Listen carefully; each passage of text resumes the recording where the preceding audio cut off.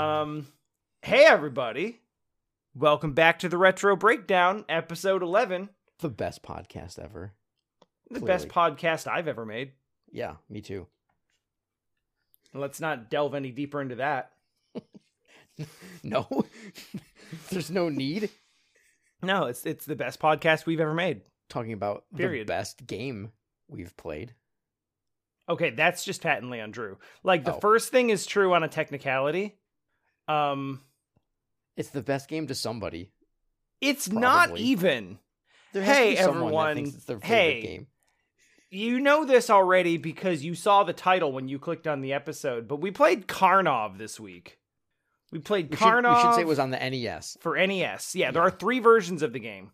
There's an arcade version, which is apparently actually pretty good.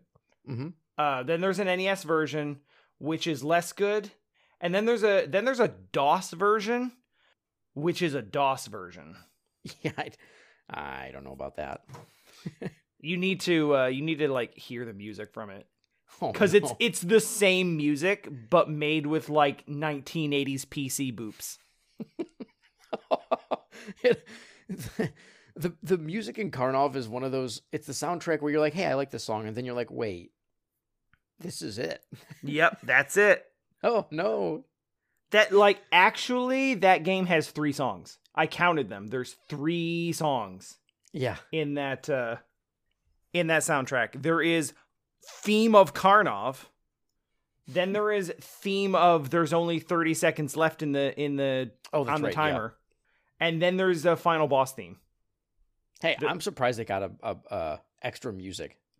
I mean, I feel like you have to have like more than, I don't know. I guess you don't. I guess you could bubble bobble it and just have the one theme play on loop for the entire game and just never have anything else.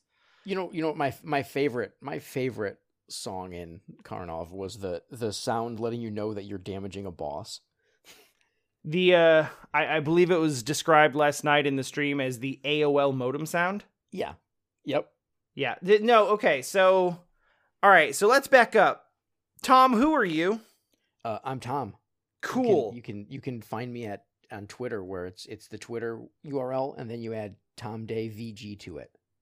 And cool. That's it. I'm Dean. You could find me on Twitter as well at I almost said twitch.tv. That's I mean, that's basically where I do most of my Twitter work anyway. That's where you should really find him anyways. It's true. I'm on Twitch playing the games that we talk about on this podcast at twitch.tv/TimeWanderer, and I'm on Twitter at twitter.com/TimeWanderer33 because the Time Wanderer without the numbers is still owned by some guy who hasn't posted since 2011, so I can't have it. Isn't there after a certain amount of time, doesn't that disappear? I keep waiting for it to. I keep looking every few weeks or so. Every couple months I'll just like look it up and I'll be like, "Yep, that account still exists." I don't know if there's a way to like request it or what. I don't know. I'm sure with enough money. I'm sure. I mean, anything with enough money. So yeah, that's us. We're doing the retro breakdown. This is probably not the first one you've heard, but if this is the first one you've heard, this is a podcast where we play old games and then we talk about them. And we do that every week. And this week, my wife specifically requested that we play Karnov for NES because she was one of those kids who grew up and just like she grew up with 3 brothers and like basically none of them knew what a good video game was. Yeah, nobody did. Let's be honest. And I said this before, everyone has a game like this where it's like, it's the game that you grew up with and it's garbage, but you had it. So you played it. Yeah. Like it was garbage, but it was your garbage. Yeah. But the truth is you didn't even really know what, like, I mean, I played games as a kid that were bad, but I didn't know they were bad until later. Right. So it's exactly. Not even, and honestly, as bad as Karnov is, the fact that it has unlimited continues makes it a relatively forgiving NES game and 2 hits to die. Like, yeah, that's true. It's that game could very easily have had a one-hit kill mechanic. Yeah, the arcade version did, I believe. That I that think doesn't it was even added surprise to me. the NES one, or maybe it was added to the NES one, and it was not on the Famicom one. I don't know. I believe there are some differences between. Oh yeah, apparently the Famicom version of this game has story, and then they ported it to. I think what probably happened is Data East ported it to the West, and they were like, you know, it's easier than translating it, removing everything that needs to be translated. Yeah, the story even in the manuals kind of just, it's like 7 sentences or something. Karnov is strong man. He's from Russia. Fight dragon. Because does it specifically say he's from Russia? Yes. Okay. All right, because we were debating this. We were like, he could be Turkish. He seems like potentially like Ottoman. The first page is Data East brings you arcade realism at home. Karnov, the fire-breathing Russian, is seeking the lost treasure of Babylon. He runs, swims, jumps, climbs, and flies through 9 levels of gameplay. Countless bizarre enemies of various sizes and strength. I mean, they're not wrong about Karnov that. From finding the treasure. Okay. Countless. Then later on, they actually have a count of all of them. It looks like there's like 5. Yeah, that's about right. I think those are the bosses, though, to be fair, not the actual regular enemies. The bosses, which all end up showing up multiple times. Yeah, they don't care. No, it's fine. Oh my god, I like the one enemy is just called Snake Woman.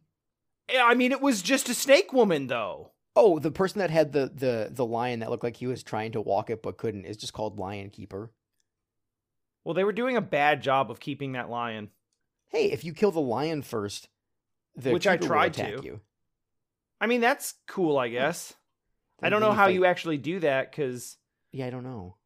So Karnov is a what I would call a typical side-scrolling NES... I mean, shoot 'em up?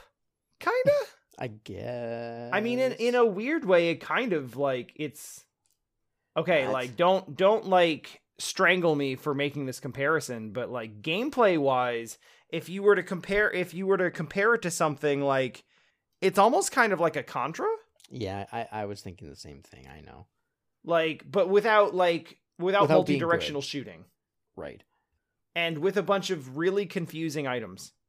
And very odd palette swaps, or colors for things. Like the first level, the floor is blue, or maybe it's not the first level, maybe it's the second. I don't remember. No, there's definitely blue floor in the first level, because I remember walking off the edge into the water. Yeah, which is I did too. The water. Like, maybe it's just a weird thing. Like, oh, that's just a cliff. Okay. Yep. You're walking on like deep blue colored, like sapphire colored floor. Yeah. And which just gives way to a river. And you just, it's the exact same color with a slightly different texture. It's like, oh, okay, well, we died there. Okay, cool. It's very hard to tell. It was an odd choice. It's weird. That doesn't really come up again. No.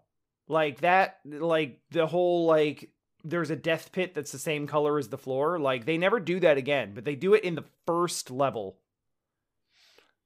So, like, it sort of prepares you for something that never really... I think the closest thing that happens is, like, in one of the later levels, you have to fly. Yep. And it doesn't really tell you... So, like, there's a whole bunch of items in this game you can pick up, but the game never actually tells you what they do. They just have an icon on them. Yeah, you just have to look at the manual. So, like, So you've got boots, and boots make you jump higher. Like, way higher. You already jump really high. You do. And you can control yourself in the air, like... Unless... Go ahead. Oh, I thought you were going to automatically jump in with that. You can control... Like, you can control your jumps. You have mid-air control. They're not commit jumps. Unless you walk off the edge of a cliff. Yes, in which case, you slowly drift down to the ground in a perfectly straight vertical line. Yeah. At like if you don't initiate the jumping or the falling, it's like the game is like, we're not sure what to do.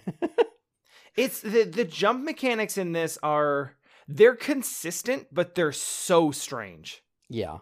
Because you do have pretty satisfying midair control, but the whole game just lags out when you have to scroll the screen up or down. Yeah. It can't handle it.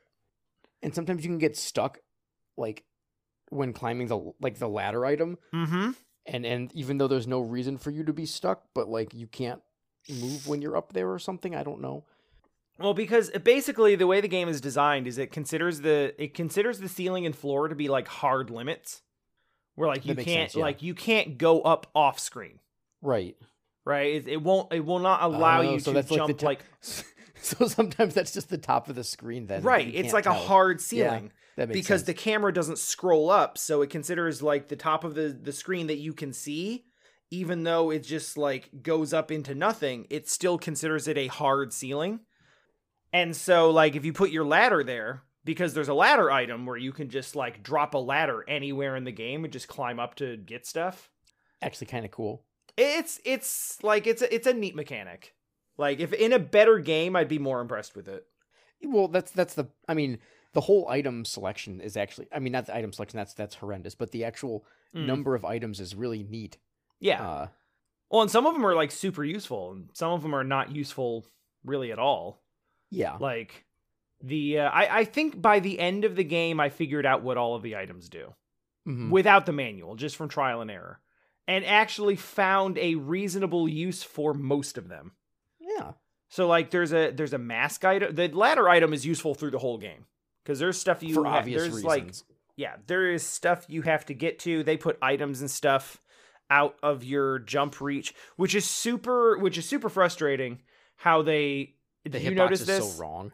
The way that they put things out of reach of your jump is the most obnoxious thing ever. It's like 1 pixel out of your reach. Well, it's literally 1 pixel because even half your head will be on the item, but it won't count. Yeah, like the hitbox where you have to hit something to actually collect it is like on your feet. Yeah. So like you jump up and you're touching it with your like entire upper body, but it's like, nope, not good enough. Sorry, you didn't use the ladder item. Yeah, you can't just jump up and get this. You have to use the ladder, climb up the ladder, climb back down the ladder so that you can break down the ladder and move and like get it back. Mm-hmm. And then go over 2 steps and use use the ladder again and climb up again to get like, it's so unsatisfying. Like, not to mention as you move, you're changing the way that you're like the items that you're selecting. Yes. Yeah. Do you want to talk about the way that you collect or the way you select items in this game? Well, it's just moving left and right on the D-pad. Which also does what, Tom? You know what else left and right on the D-pad does? It moves your character. It sure does. So what happens if you need to move, say, I don't know, like if you need to move right to drop a bomb against a wall, but the bomb is on the left, like you need to move left on your item list. Is, I don't want to talk about it anymore. This is a literal thing. Like in one of the last stages, they introduce for the first time the idea that like, hey, you can use bombs to like blow away parts of a wall. Yeah. Which is kind of cool, but then it's like, where was this 5 stages ago? And also, why are you making me just do it 4 times? Yeah, it's like, let me drop a bomb one this time. Would be cool. Let's do this. let me drop a bomb one time and blow away all of the wall. Not like a bad Mario Maker stage where you have to like drop a bomb and then blow away part of the wall and then drop another bomb and blow away the next part of the wall and the next part. Like you literally have to do it 4 times. It's so silly. But it's on the right and it's like, okay, so you have to like the radius of the bomb is super small. Mm-hmm. It's like one tile. Yeah. It's seriously a tile. So you have to get like right up against the wall on the right and then drop the bomb, which is the Tom, what button do you use items? Ah, Jesus. Wait, well, I guess it would be the A or B button. Is it? No. Is it? Or is it the select button? No, it's definitely the select button. Because A is jump and B is shoot. Shoot. And we can't we certainly couldn't do something like up and shoot or down and shoot. You wouldn't. They wouldn't want to make a button do the same thing, right? One thing I noticed about halfway through the game, you can actually use items from the pause menu. Are you serious? you can actually you can pause the game. Shit. And your item list is still active. And at first I thought it's like, oh, you can just like queue up and select your items from the pause menu. But then I actually hit select and used the item. And it even works with like bombs and stuff. Oh my God, I did not know that. Yeah, so you can actually like drop the bomb from the pause screen and it'll be there when you unpause. Every time you say drop the bomb, all I can think of is the DDR song. That's fair. But that is relevant to your frame of reference. So that's something that, like, on one hand, you could do that from this. Yeah, I'm pretty sure you can do that the whole game. Yeah, I'm pretty sure you can do that, and that like that does ease a lot of this gripe of like. Oh, that makes so much sense. Yeah, it eases a lot of the gripe of like moving left and right changes your item select thing, but it also moves your character because you can just pause. And then just use what you want. But then, like, that's also weird. Yeah. Because usually pause menus, especially in older games, that's it. They're static. It's just like, you have to get up and go to the bathroom, so we'll just keep it here so you don't die. Karnov, man. But it's, I don't know. It's also, like, it works, and it solves a lot of the problem that we're talking about, but it also, sets up this situation where like optimal play means you're pausing the game every 5 seconds. And that's, for an action oriented game like this, that doesn't make any sense. It's not Crystalis. No. It's what do you think would have been a better, so pressing select to cycle through the items would have made sense to me.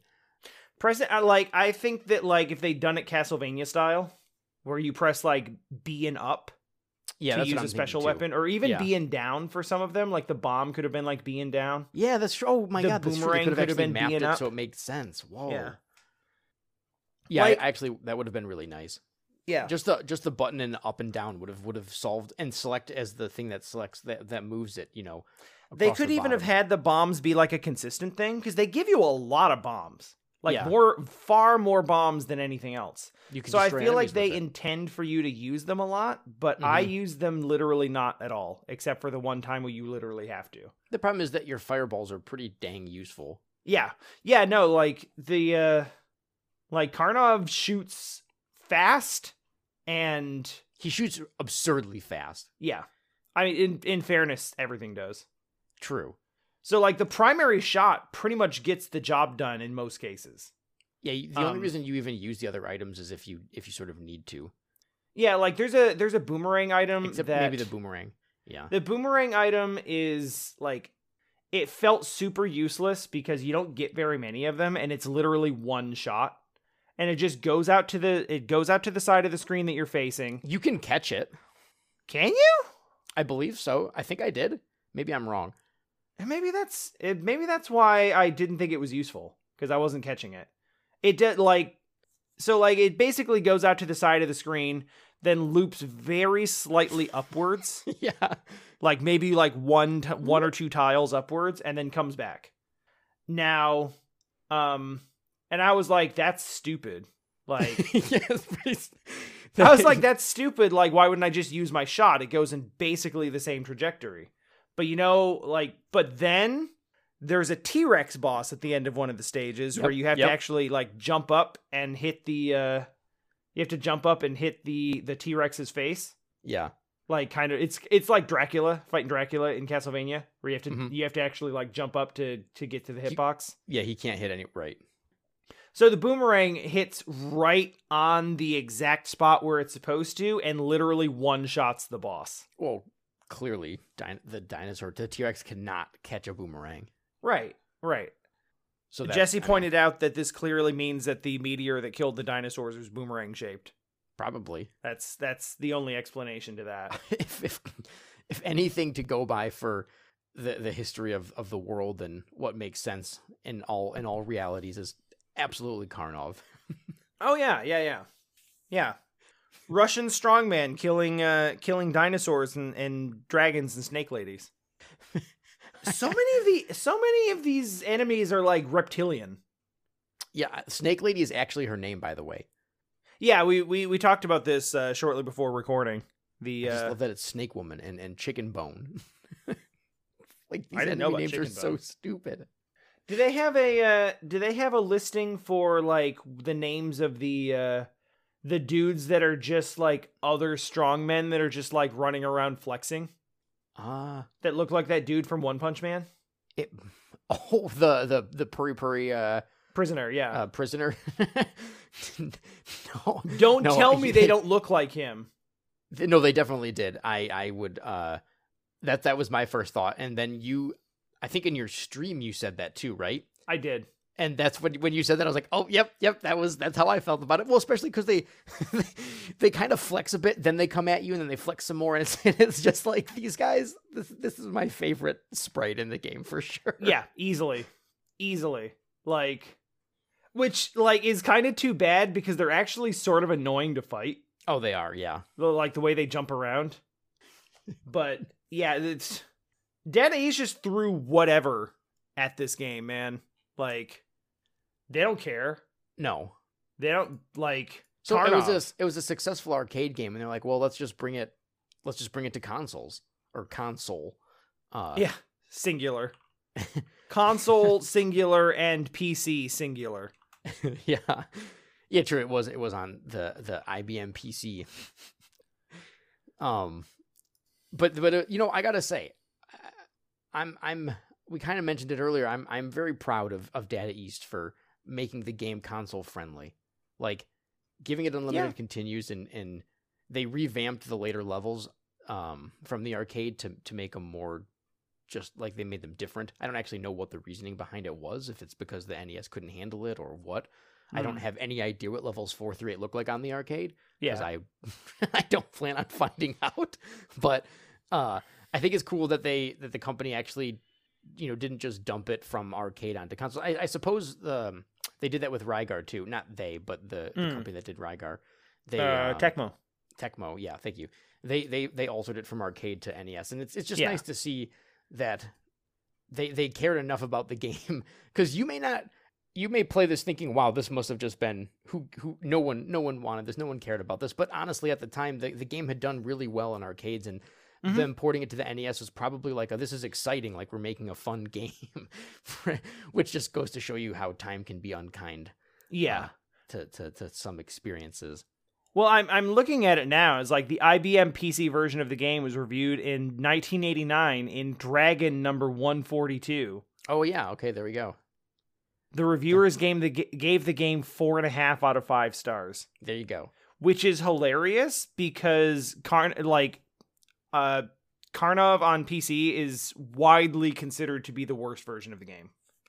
Yeah, like, I mean, it kind of goes to what you were saying before, is that, you know, 20 years or 30 years ago, it wasn't really about, actually, I guess it's more than 30 years ago, Jesus. But it sure was. 33. Yeah. I guess it just kind of goes to show you that when it's so different now, where you play a game based on a bunch of reviews and ideas, and everyone sort of has this collective understanding of what makes a good and bad game. Like it's much harder for a game to kind of sneak by and be well liked, even though it's trashy. Do you know what I mean? Yeah. And at the time, this game, honest to God, when this game came out, it was not. I don't even think it would have been a bad game if I had this on the NES. I wouldn't have been mad about it. Like, I mean, I'm looking at review scores right now. We got 76%. We got 30 out of 40. Mm-hmm. We got now I don't know like hardly any of these. I don't know any of these publications at all.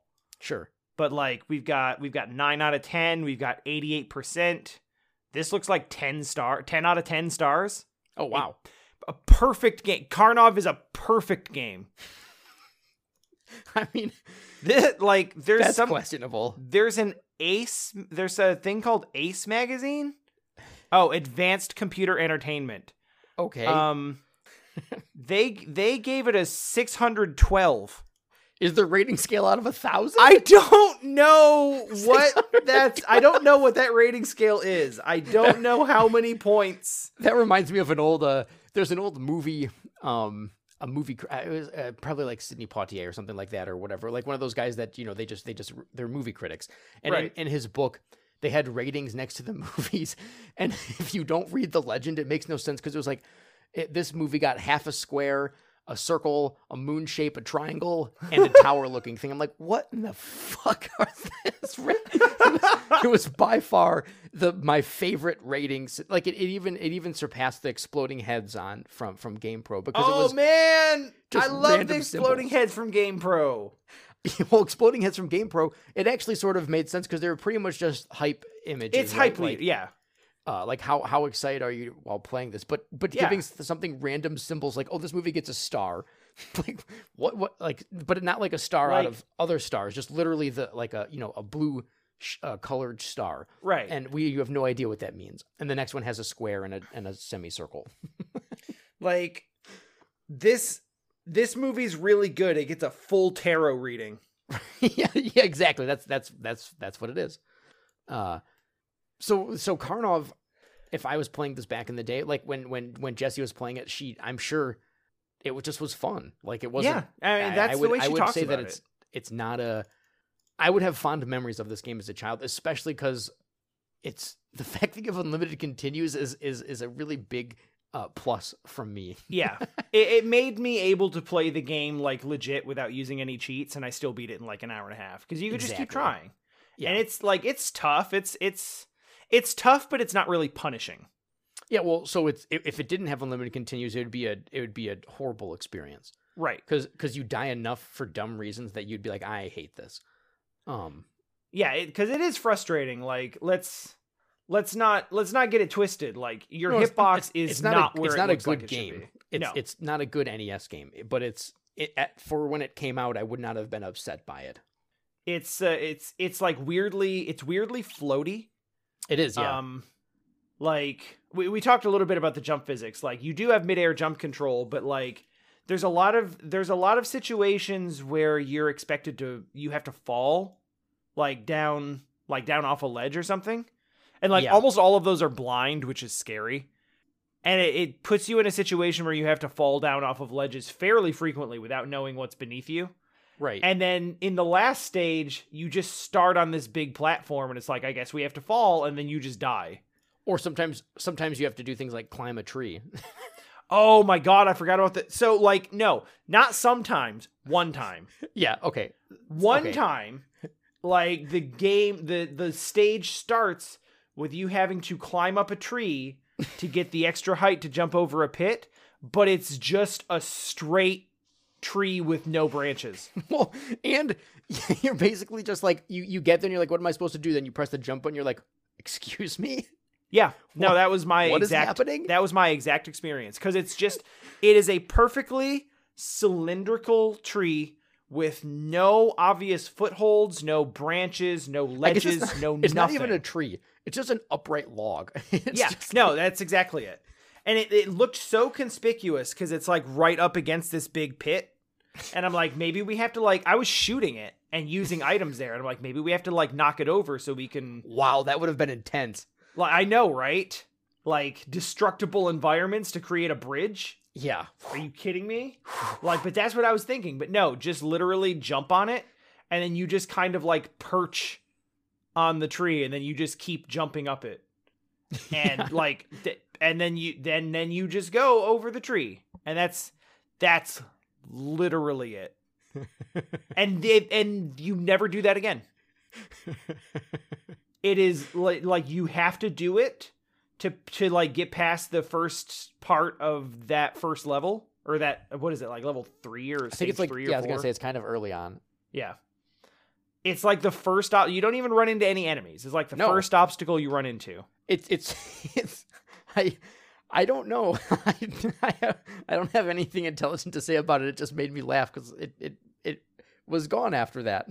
Yeah. I was like, oh, I guess the I can whole climb concept stuff. of climbing trees just disappears after that moment, where it's super not clear at all that you would do that. And to be clear, again, when I say climbing trees, I don't mean pressing up and down like you're climbing a ladder. No. Because there's ladders that in the game, you literally have a ladder that you keep with you that you climb up and down. Yeah. And there's ladders in the stages that you climb up and down. I don't mean climbing up and down like a ladder or a vine. I mean literally jump onto the tree and then there's a platform there. Basically like an invisible platform in the middle of the tree.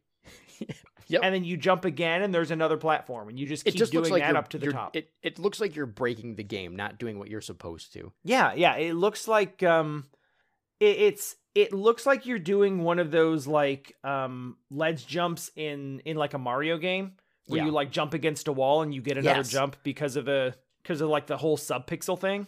Yeah. Yep. Yeah. It looks like you're doing that, but like in slow motion. Yep, it's and it's totally intended. Yeah, like in slow motion. It's not intended, it's required. Like I literally tried to use like the high jump boots and the ladder and everything. It is the only way to get across that gap. Good God. And then they just forget it. And there's like a lot of that. So this is another thing that came up. Did you notice that you have like, there's like 10 or 12 items on your item bar at the bottom? Yeah. But like you can only use like 5 of them regularly. There's a lot of items that just you can't use unless the game decides you can use them. Right.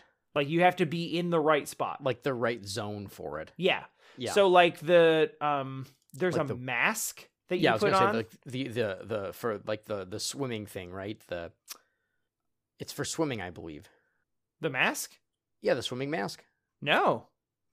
The one that looks like a helmet or whatever? No. You know what that's for? The mat. No.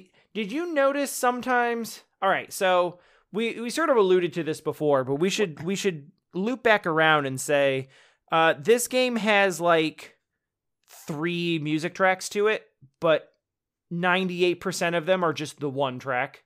Yeah.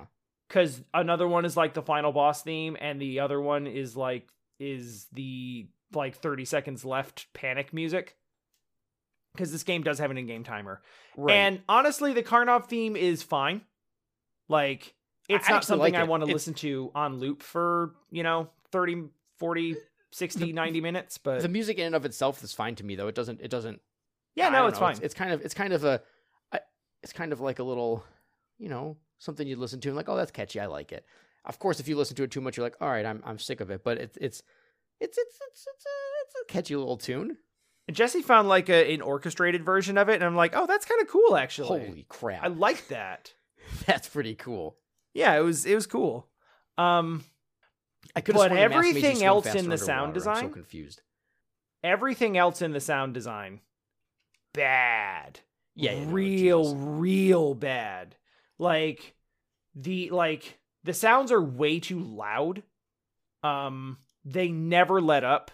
Just the sound of shooting your fireball is just like the sound of hitting a monster. I don't care. Yeah, if you're hitting anything, if you're hitting like a boss monster, if there's something going on in the environment, if your items are running out, it's like a dial-up modem and a dryer screaming at you at the same time all the time. Could you just play it for them right now? The sound effects? Yeah, just like that one sound effect. I could probably. I'll find it. Yeah. Just to destroy their ears a little bit, right? Just right. Yeah, let's let's drop out for like 5 seconds and I'll just play a bunch of sound effects from the game. That's actually perfect. Yeah, okay, did you enjoy that? Yeah. Now imagine that just being the sound of you just like fighting every boss in the game forever. That was the moment where I just had this sinking feeling of, oh my God, this is an NES game that's has not aged well. Like there's lots of feelings of it when you're playing it, but there's just something about that particular sound that really hit it home for me, where it's like, yeah, this is just a game that I don't really want to play. Like, yeah. I wouldn't, without having nostalgia for this game. This is not like a fun trip through an old NES game. Do you know what I mean? Yeah, absolutely. And it really, realistically, like Jessie requested it because it's her nostalgia game. Sure. And I understand. Like I've known about Karnov for a while. I have touched it and played like the first and second level, and I was like, this game's dumb. Why do you like this? Yeah. But at the same time, like, I compare it to Home Alone for SNES. And I mentioned it on stream yesterday. That was one of 3 games that I had when I got my Super Nintendo for the first time. Right. I got that, and and obviously it came with Super Mario World because that was a thing at the time. And then Interplay and Silicon and Synapse's Radical Psycho Machine Racing. What a classic. Thanks, Blizzard. It's like I found out like 20 years later that was like I don't know if it was their first game. I think they made Rock and Roll Racing, but that might have been Rock and Roll Racing is like the same game. Right, yeah. But that might be like I don't know. I got to look now. What was their first game? No, RPM Racing was their first game? Or I don't remember now. I'm really I don't remember anymore. I thought because I was thinking Rock and Roll, but I think that game. I think I'm looking because I need to know. Yeah, I was looking through the wiki, which is why my thoughts are not making sense in my head. Where the hell's like just their list of games? Here we go. Blizzard Entertainment Games. Yep, RPM Racing. Yeah, then they made the Lost Vikings, then Rock and Roll Racing quite a bit later. I mean, like 2 years. Yeah, RPM Racing. Wow, dude, that is some sick box art. It's really good. That's rad. It's like a Bigfoot like jumping over an exploding car. Yeah, like an exploding fancy car. That's like a Lamborghini or something. Yeah. It's honestly not a bad game at all. Like I played a lot of it. It's a little grindy for a racing game, but like it's cool. Like my SNES library when I first got my SNES was Super Mario World, which obviously you play to death because it's Super Mario World. Yeah. And then Blizzard's first game ever. And then Home Alone. Home Alone. I played that on PC. Oh, actually, hold on a minute. Shoot, I gotta take this call really quick. Sorry. Okay, we'll take a quick word from our sponsors.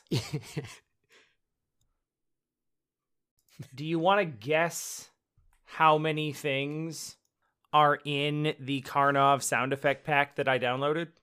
Like, just how many sound effects in the game total? I don't know, less than 10. No, there's more than 10. Okay, I said 18 originally. That's really close. There are 21. Holy shit, that's pretty good. Yep. And the one that we're looking for is 2. Like number 1 is shot and number 2 is ang. It's so freaking terrible. The thing is, it's only 1, and when you hear it only 1 time, it's like, oh, that's not too bad. The problem is, like, it makes that sound and it just loops on itself for every single shot. Oh no, yeah, we have to let them feel the full pain. Yeah, so I'm gonna I'll put it in there and I'll just I'll just like loop it in on itself like multiple times. Excellent. Yes, just that's the kind of dedication I want to hear. Mm-hmm. That's what we're gonna do. Anyway, so what were we talking about? You were talking about how sometimes you have you were just kind of saying that when you have games as a kid, you sort of love what you have regardless of if they're good or not. And to be honest, we were talking about Blizzard and RPM Racing. Home Alone.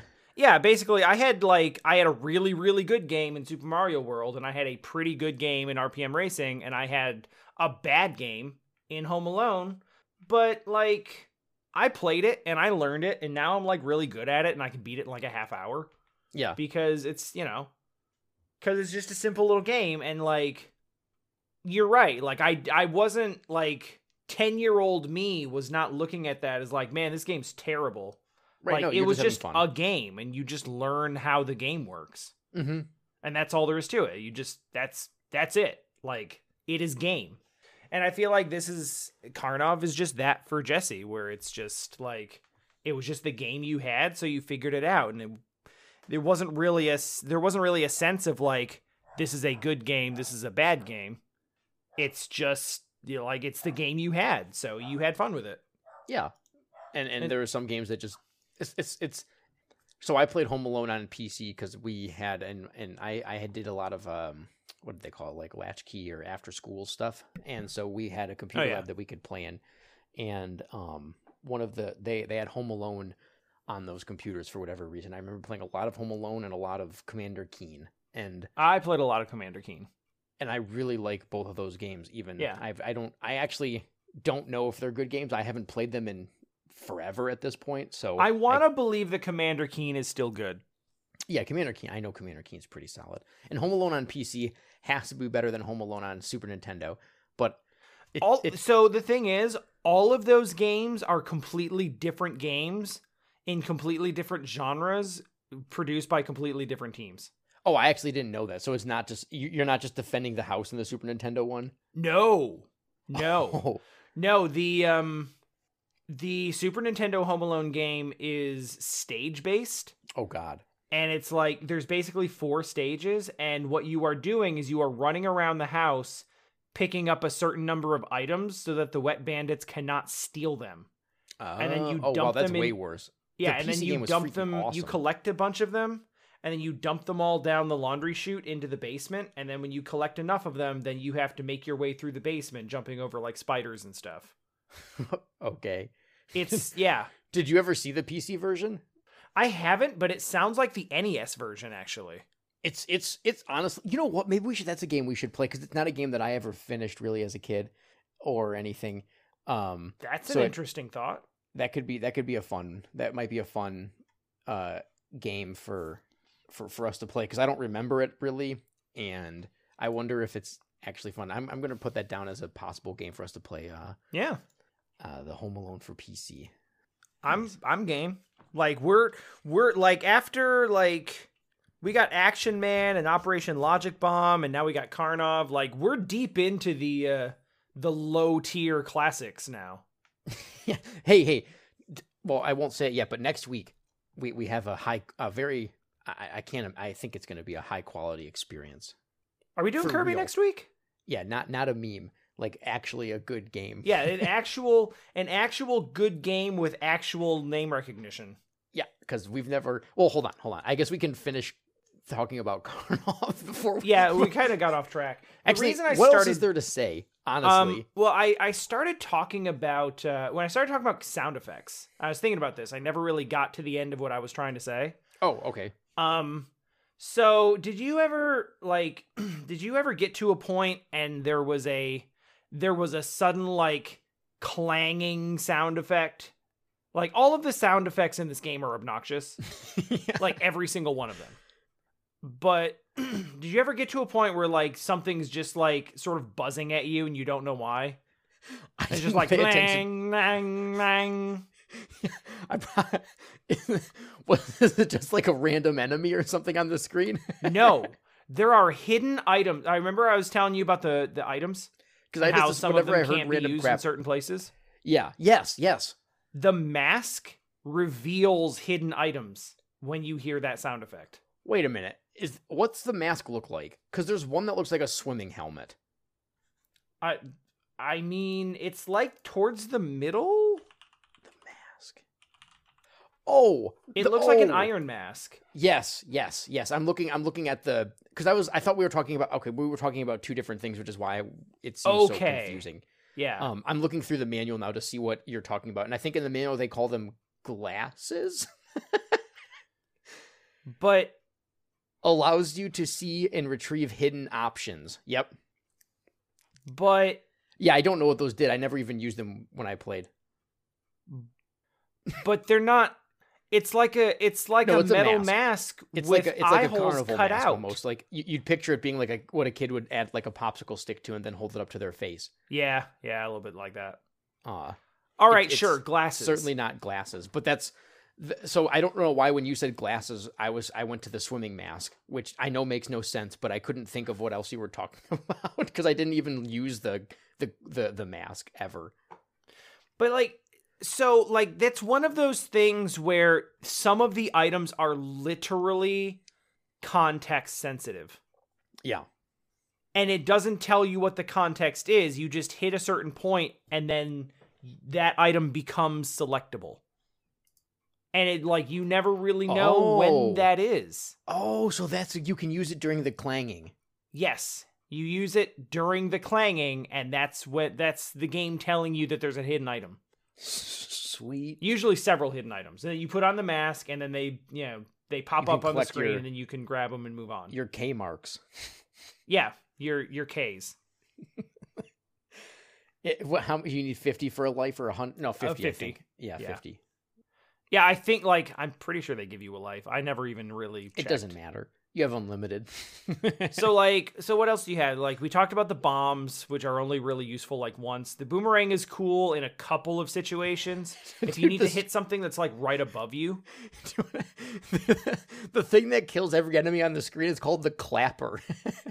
The what? I thought it was called a spike bomb.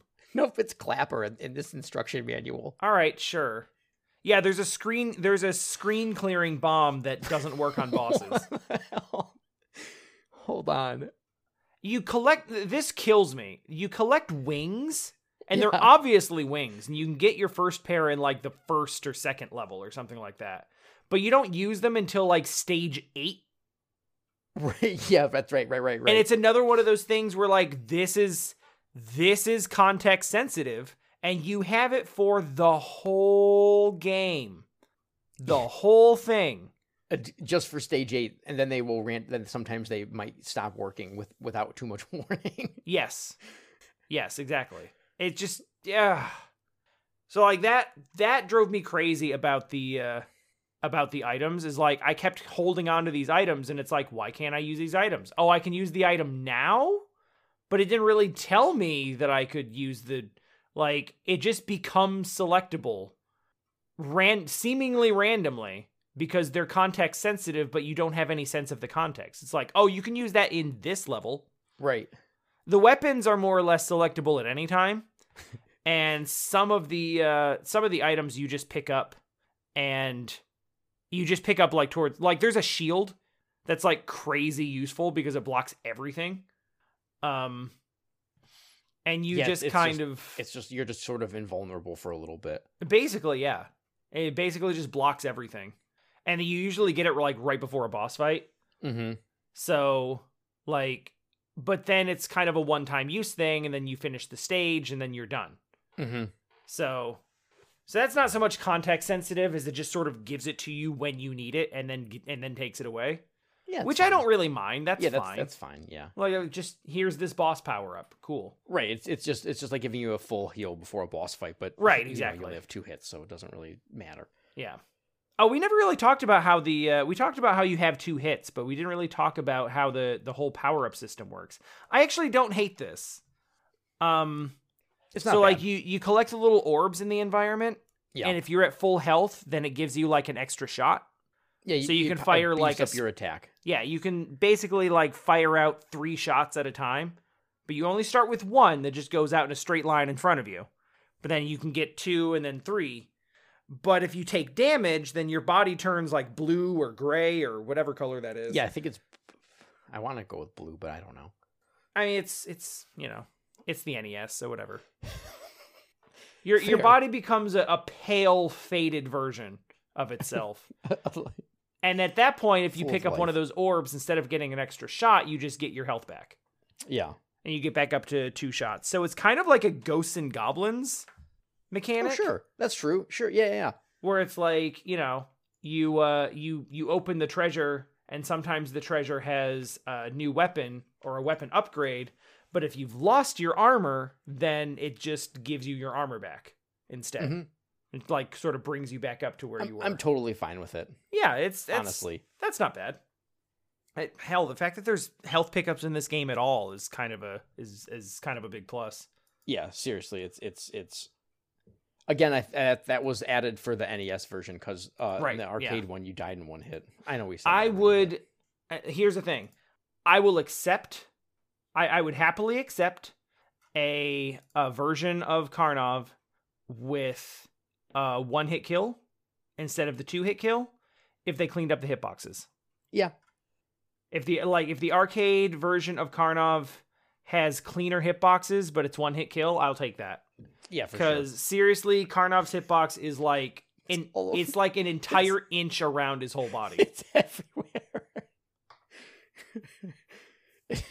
Like, it's rather unbelievable. I got killed by things that flew like a foot beneath my, like, under my feet.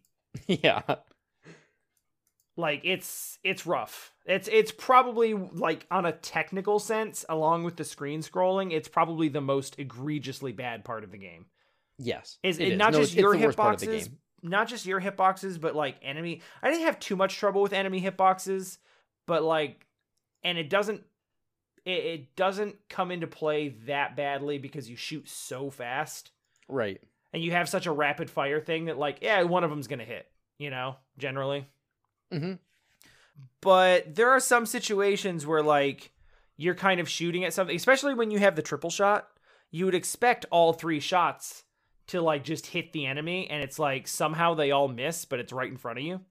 And it's like, oh, all right, jump, duck, like, just kind of adjust it to get one of these 3 shots in the spread shot to hit. Well, it's definitely a game that you can't really use cues from previous experiences to craft to like have an understanding of this game. You are on the fly figuring out how this psycho game decides what a hitbox is, or like how things are going to work. It's very arbitrary, and it doesn't, like, when you're trying to hit an enemy hitbox, I didn't have too much trouble with it, but if the shot was like half the speed that it is, it would have been a huge problem. Yes. Like a huge problem.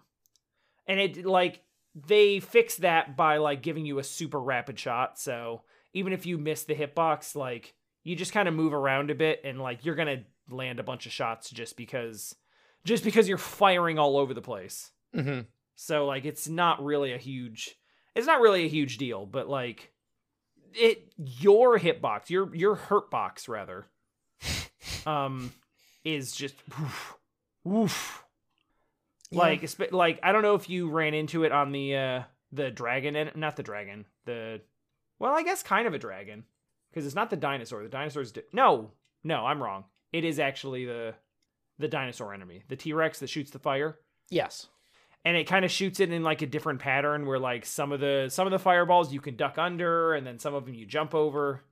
And sometimes he fires them out in, like, there's, like, a mid-low pattern with, like, a small gap between them. Mm-hmm. Mm-hmm. Yep. And I would get, like, in any other game, it'd be, like, duck under the first one, jump over the second one. But, like, the hitboxes on those are so wide, it's just like, no. Climb the ladder. There is no space for that. No, just jump over everything. You're not doing any kind of finesse. No, you are. Nope. You definitely just you need to hedge your bets and always do the biggest move. Yeah. Like, your jump is super high. It's like, would you say, like, Karnov jumps like 4 times his height? Yes, without the jump upgrade, without the boots. Yeah, like. His jump is like 3 or 4 times his height. Like, you can almost jump the entire height of the screen. And yeah, it's kind of satisfying, honestly. It is. It's like, and then there's that slow float down, which, like, is jarring at first, but it's actually really good sometimes for precision platforming. Uh-huh. Because you can kind of, like, it's almost like using like a Peach parasol. Yeah. Like the Princess Peach, like, let me just float down to where I want to land. Yeah. Instead of having to actually, like, measure the arc. Yeah, in any kind of game where you can slow fall the fall. Yeah. And it makes it just a lot easier to navigate what you're doing. Now, if you're slow falling and the screen is scrolling, that throws everything off, and then it becomes frustrating again. Oh God. Because you fall, like, basically the entire screen freezes and scrolls when you fall, like, 1 tile length. I think. And then if you fall multiple tile lengths, then it's like stop scroll, stop scroll, stop scroll, stop scroll, stop scroll. I feel like the moral of Karnov is for current year is if you have fond memories of this as a child, that's fine. But anybody that's coming into it blind will probably not have similar fond memories in 20 years or 40 years. I mentioned this on, like, this is kind of the, I'm trying to remember the last time I didn't bring up Kusa Grande on the podcast, but, like, I'm in it and I'm in brackets and it's kind of a big thing for me. So like, is it this weekend or next weekend? This weekend is actually Big Bad Game-a-thon. Oh, that's right. Which is like kind of a GDQ, but specifically for bad games. Yeah. Jesus. So yeah, I know. So since a lot of people in Cusa Grande are either in or watching that, this weekend is off for Cusa Grande. Okay. But since this is releasing on Tuesday, from the time of you listening to this, actually, it will be next weekend. For you guys, next weekend will probably be my first bracket match in Cusa Grande. Ooh-wee.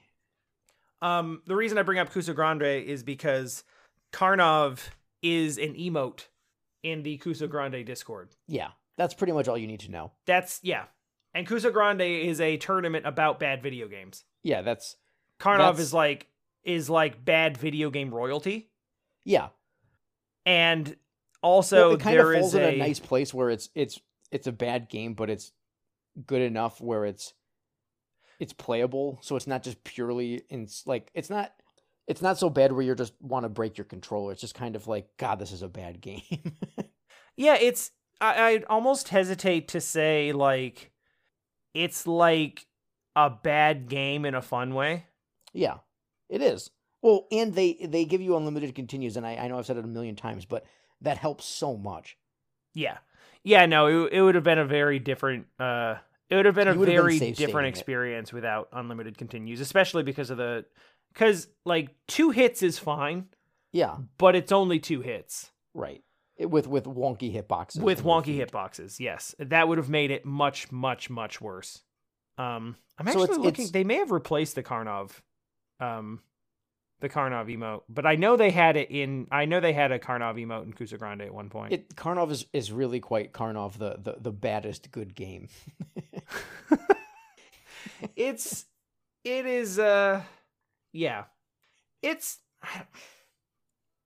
I honestly expected it to be worse.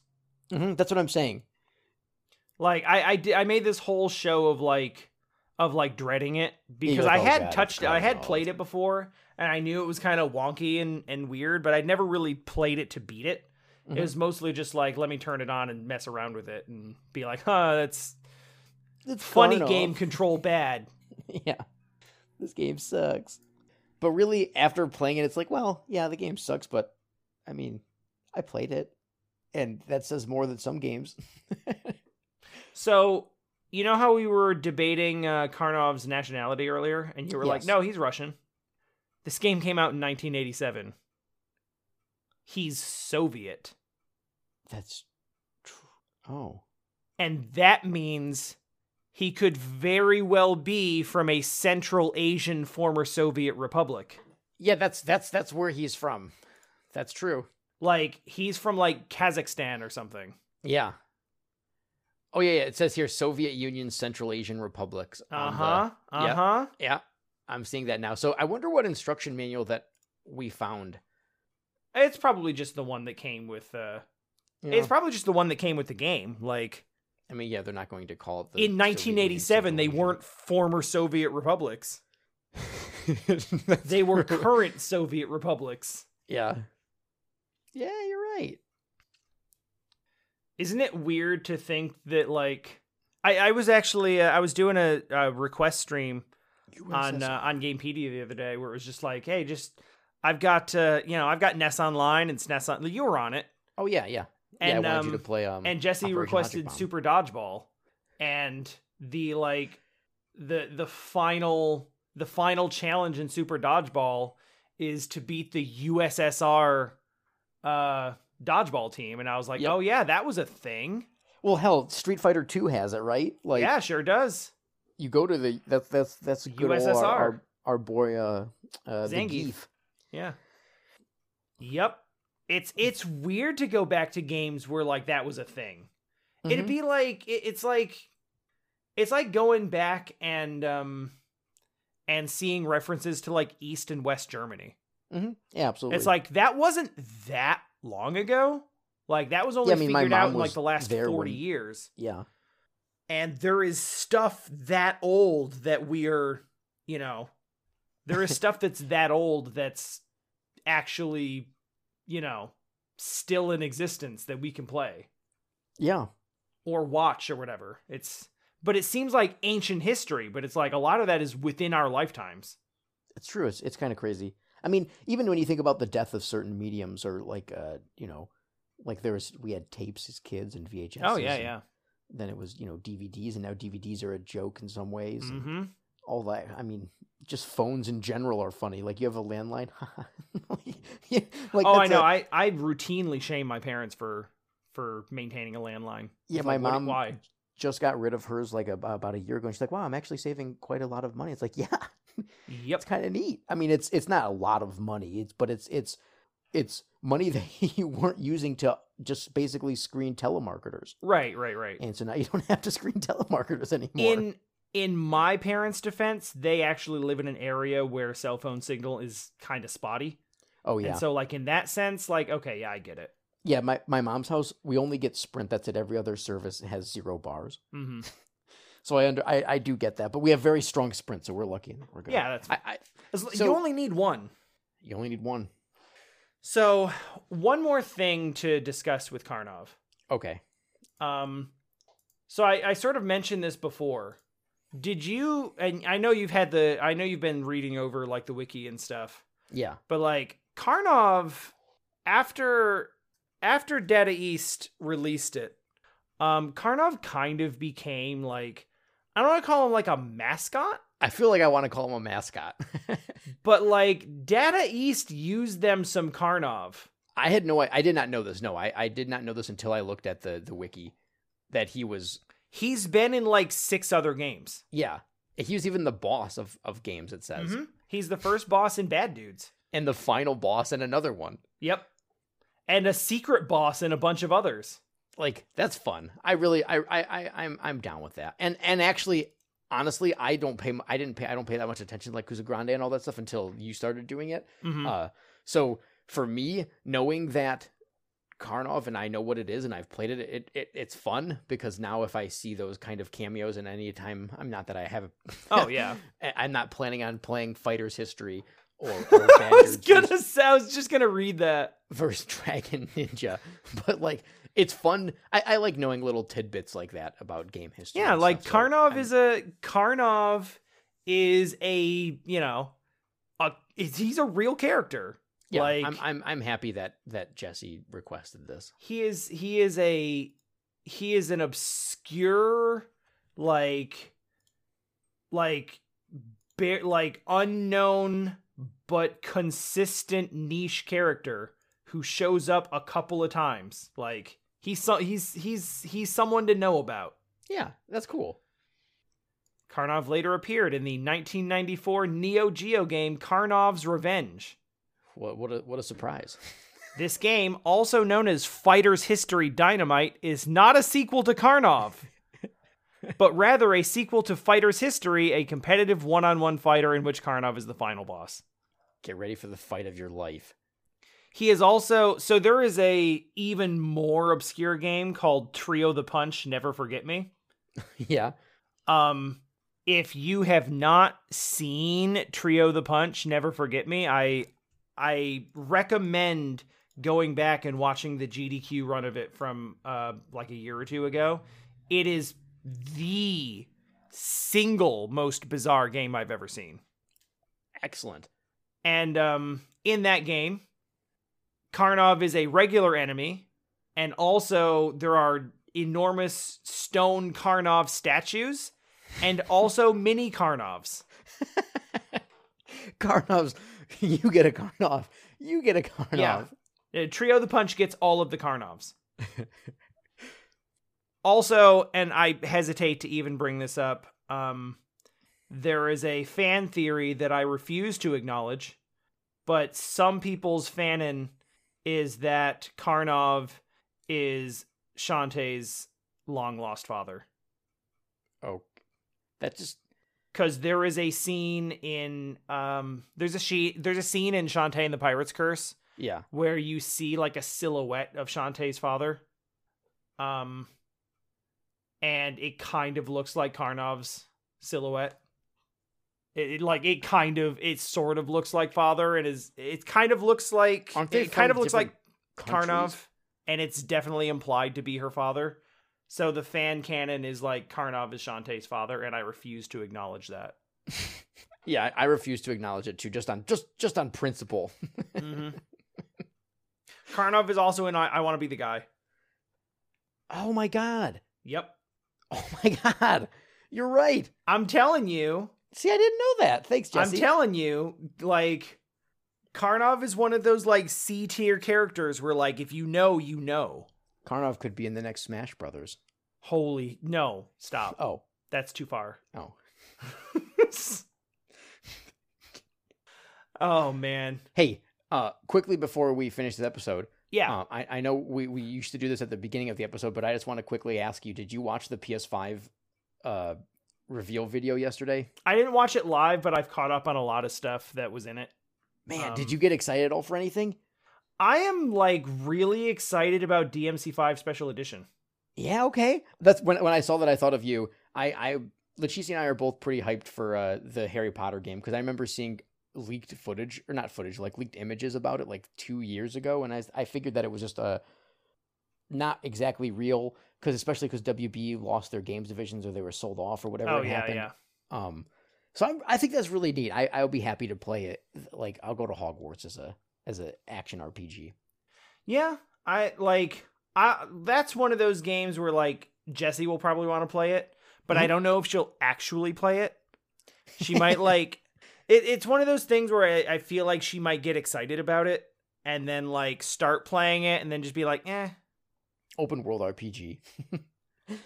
I mean, I will take a look at it, because it's always interesting to me anytime a licensed property is done well.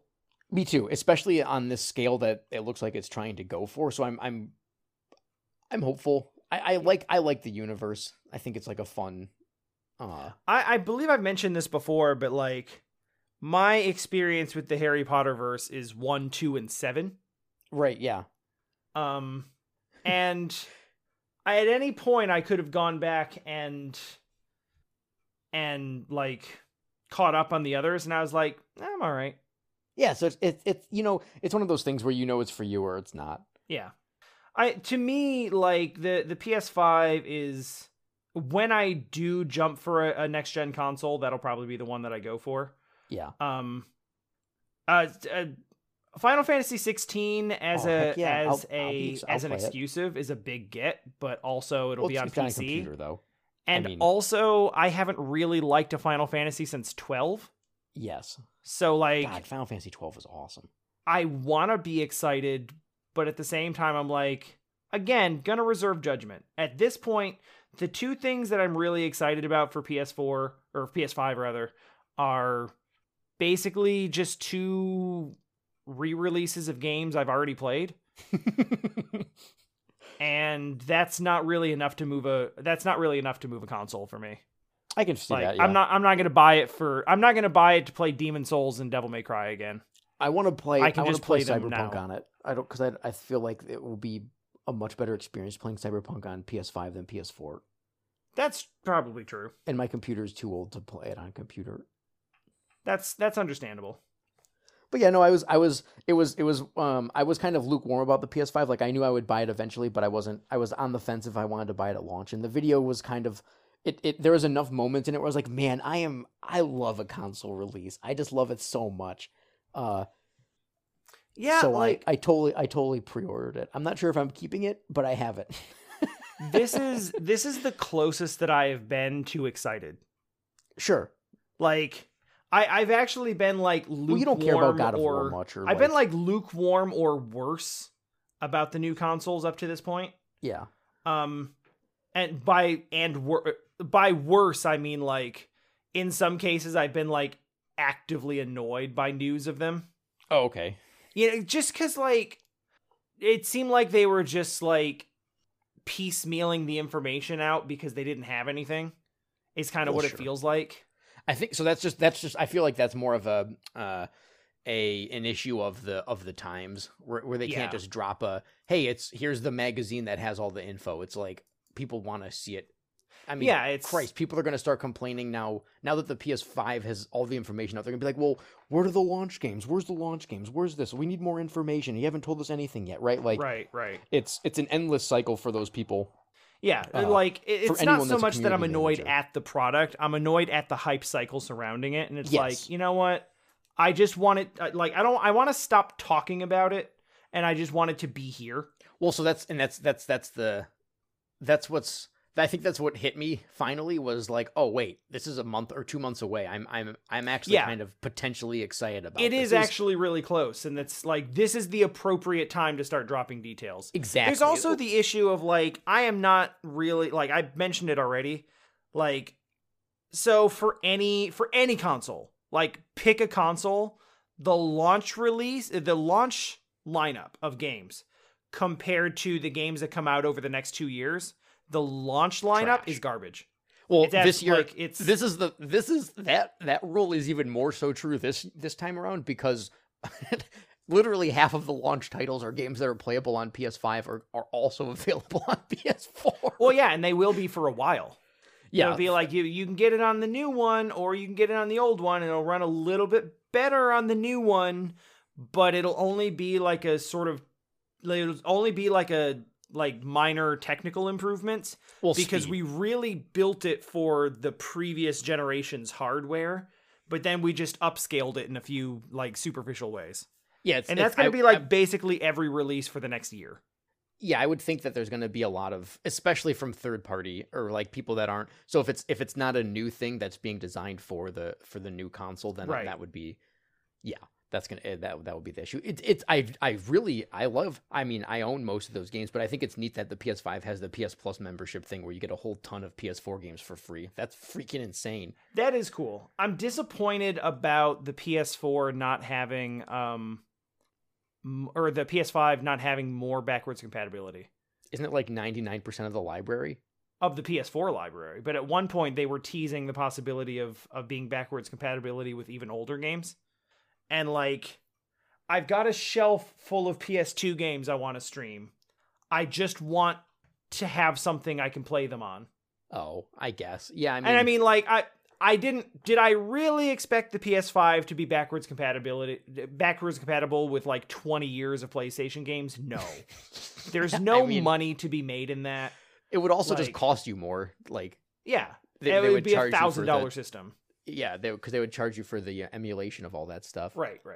And it's also the cost of like reviving the used game industry, which they don't care about. No, they actively want to kill it.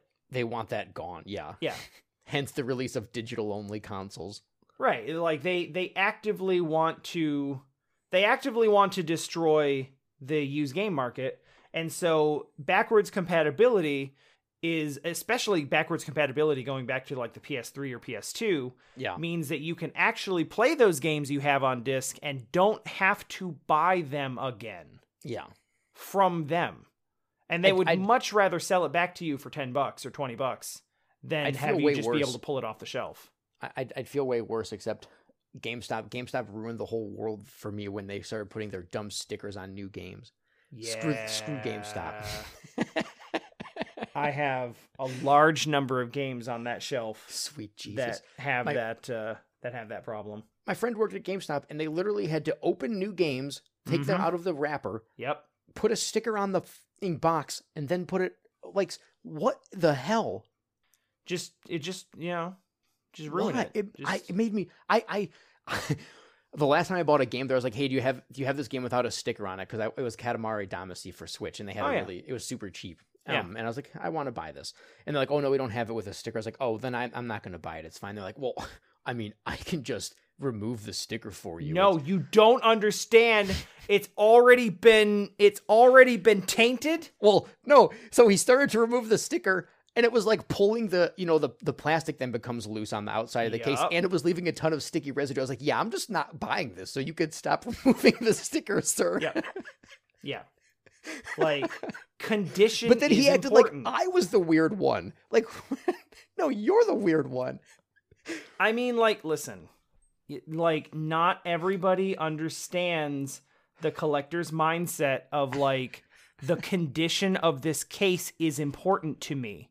Yeah, I don't even collect games or anything. I just hate the way it looks. It looks so ugly. I mean, you don't have like it's still a collector's mindset. True. Because you're still, yes. No, I definitely have. I'm one of those people like, oh hey, don't bend the corner of that book. Yeah, like, exactly. I'm a weirdo. Yeah. No, you want it in good condition. You don't want it to look like it's been worn before I have you instruction get it home. manuals that I've used for big games that people pick up. They're like, have you even opened this before? I'm like, yeah, just not all the way. I don't know why I'm so weird. Like I'll read my omnibus comic books with a pillow so that way the book doesn't totally open. That's probably fine. I was with you to a point now, and now I'm like, okay, I've not done that before. No. I'm overly careful of that kind of stuff. I just it's not a matter. I don't think it's not like, I don't know. Oh, hey, okay, so let me know if this triggers like intense irrational anger in your heart. Yeah. Someone takes the disc out of the system and just puts it on the table. Yeah, I just don't understand. I had a friend, so one of my best friends, actually, like I refer to him as a brother, and we that's how he did. And I would literally go to his house if I hadn't been there in a couple of weeks, and I'd put all of his games away. Mm-hmm. I'm not even I've done kidding. that. I organized his games. Just like, dude, you're making me sick. There's 20 PS2 games stacked on top of each other. No joke. Just this pile of discs. Like it makes me angry if it's one. Yeah, dude. Usually there's like a tact there, right? Where it's like, if you have to let it sit there for a bit and then just kind of like act like you just noticed it and be like, oh, I'll just go put this away. I mean, I've taken out for a disc me, it's once like or twice where I just rested on top of a case or something because I know I'm going to need it again in the next little bit and I'm feeling lazy. I'm okay with that. Yeah, there's limits, but I've also like, if it's a game that means a lot to me, like when I was playing like Persona 4 and someone would take that out to put something else in. Yeah. And like they would just leave it on top of the system. I'd just like, oh God, the moment they set it down, I would get up, pick it up, put it back in the case and put it back on the shelf. No, listen, and I would elbow in past them to do it. Like, I don't care. This is where it goes. I was at his house. Now he was big into RPGs and stuff way before I was. So he had Earthbound, Final Fantasy VI, Chrono Trigger, kind of rare. That's Super a good lineup. Games. And he had the Earthbound strategy guide in the game, and the Earthbound strategy guide was like being bent. Now this is like when I was in high school, so it was rare, but people weren't super collecting about it and stuff like that. And I was like, Kyle, I'm taking this because you cannot have the responsibility of keeping this. And he's like, that's fine. So I have his instruction manual on Earthbound game because I wanted to make sure it kept in as highest quality as possible because this is super rare. I want this. Yeah, he's like, that's fine. Yeah. I dare say you got away with one there. I mean, it's not like I'm gonna do anything with it, and obviously, it's one of those relationships where he's like, yeah, this is in better hands now. Yeah, that's fair. That's fair. Now, I will admit, I have annoyed myself lately. Yeah. By especially now that sometimes the games and the shelves are on different floors of the house. Yeah, sure. I have found myself putting games back in the wrong case just so that they are somewhere. God. And sometimes it goes like 2 or 3 deep now. I've been there. And you have to trace back the chain of like, okay, so I played this and then I put it in that case. Or if I had people over for like a party or something, sometimes like a birthday party and you just gotta like plop it back in somewhere. But you can ask any one of the people that I was friends with then. I was such a pain in the ass.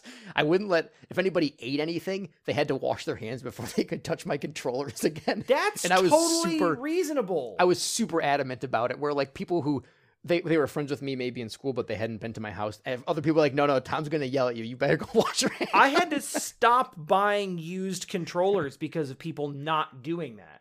Yeah. Well, the first time I bought a used Xbox 360 controller that literally just had like the Mountain Dew stick on the buttons. Jesus Christ. You know what I mean? You know the one? All of my old controllers are perfectly functional unless they have just like, the joystick stopped working on a 64, or it's loose, right? Yeah. But none of the controllers are sticky or gross. Right, and right. It's because I was a psychopath. Are you eating a Dorito? Well, you better wash your hands first. Dare! Like, there was a joke where people were like, well, I'm just going to take a break because I want to eat. While other people play. It's like, yeah, I don't mind. That's the correct way to handle that. Yeah. So some of my friends would bring their own controllers because they didn't care. It's like, yeah, dude, you do what you want to your controller. Yeah. That's reasonable. Oh, God. I mean, I'm kind of the same way. Maybe not to the same, extent. Maybe not to the same extent. Maybe not as militant about it, but... Yeah. But I also, most of the... Aside from, the N64 controllers where the joystick just goes. Right, that's what I meant. Because that's how they're built. Yeah. But yeah, aside from those and, the D-pad on my PS4 controller popped a few weeks ago. Which sucks. Yeah. But the PS4 controllers, I think they're kind of shoddy, man. The first. I like them a lot. They're I've very had two for years, and that's the first I've had any trouble with them. I don't know. I guess it's the first time I've ever had a controller just die for no reason. Yeah, and that's I mean, that will definitely put a sour taste in your mouth, especially if you're used to being able to use controllers basically forever because you take good care of them. And so maybe that's my own, and maybe I was just lucky too, right? Maybe. Yeah. I've just never had that experience. I mean, the controller itself is lovely. I like the controller. It's a great controller. Right. I just had a bad experience with the quality and longevity of it. Yeah. But I mean, that's it could also be that I played I did play a bunch of, I don't know. I can't say that. I've played a lot of games for a lot of hours, so that's not a good metric. Yeah, it's the same for me. My D-pad popped and I'm like, wow, that's weird. That doesn't happen very often.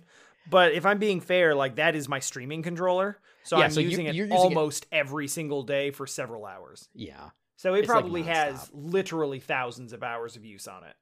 That's what I was thinking as I was starting to say that, because I probably, when I think about games across time, I've spent a lot of time across hundreds of, millions, maybe trillions of hours. All right, let's all systems. All right, Disgaea, dial it back a bit. But in terms of one console, I wonder, because when I first got the PS4, I played an enormous amount of Monster Hunter World and hundreds and hundreds of hours just on. Did you hear there's a new Monster Hunter coming to Switch? I did. Hey, did you see that announcement for that? Yes, but actually two Monster Hunters, but one of them's a spin-off.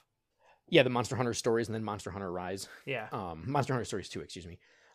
But we have to continue this glorious conversation next week. Yeah, I'm glad we got a little bit of